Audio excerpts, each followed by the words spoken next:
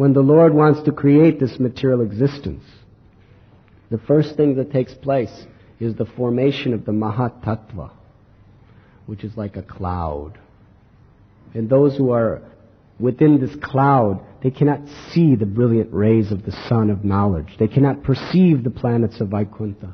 They cannot perceive the eternal existence beyond. All of this is simply covered by that cloud.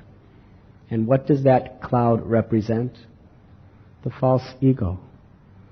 The first thing that is created within that cloud is ahankar. It is the basic principle of all material bondage. It is the beginning and it is the end of material entanglement. The beginning of all of our sufferings in this world is because we think I am the doer and I am the enjoyer and I am very good. Just see what I have done. Just see who I am.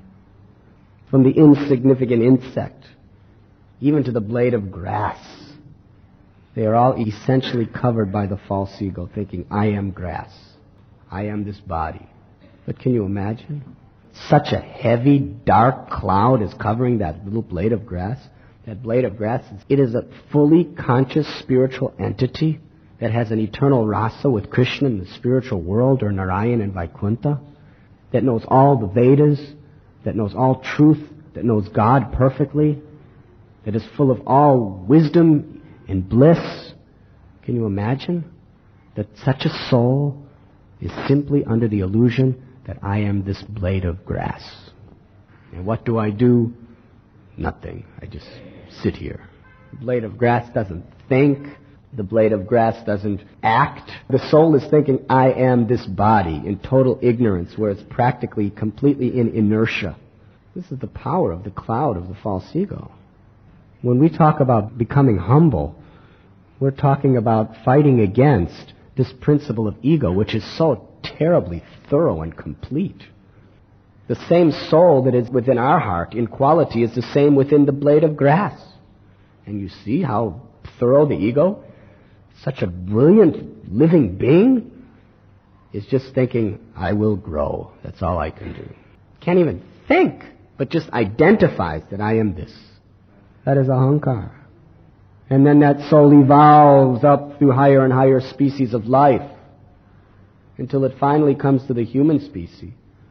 And the only purpose of the human species is to penetrate through this cloud and enter into the light of the spiritual sky and enter into our eternal relationship with Krishna. That is the only business of a human being. But even in this human life, the conditioning of this false ego, that I am this body, I am the enjoyer, I am the doer, is so strong, it is so powerful. So we must understand that the basic principle that brings us to this material world and covers us is pride, false ego.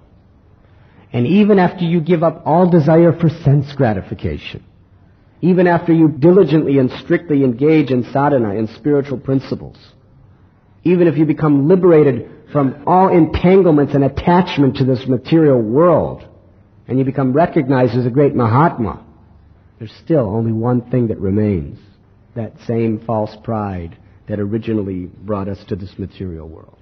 When everything else is gone, that remains. When nothing else existed, that was there.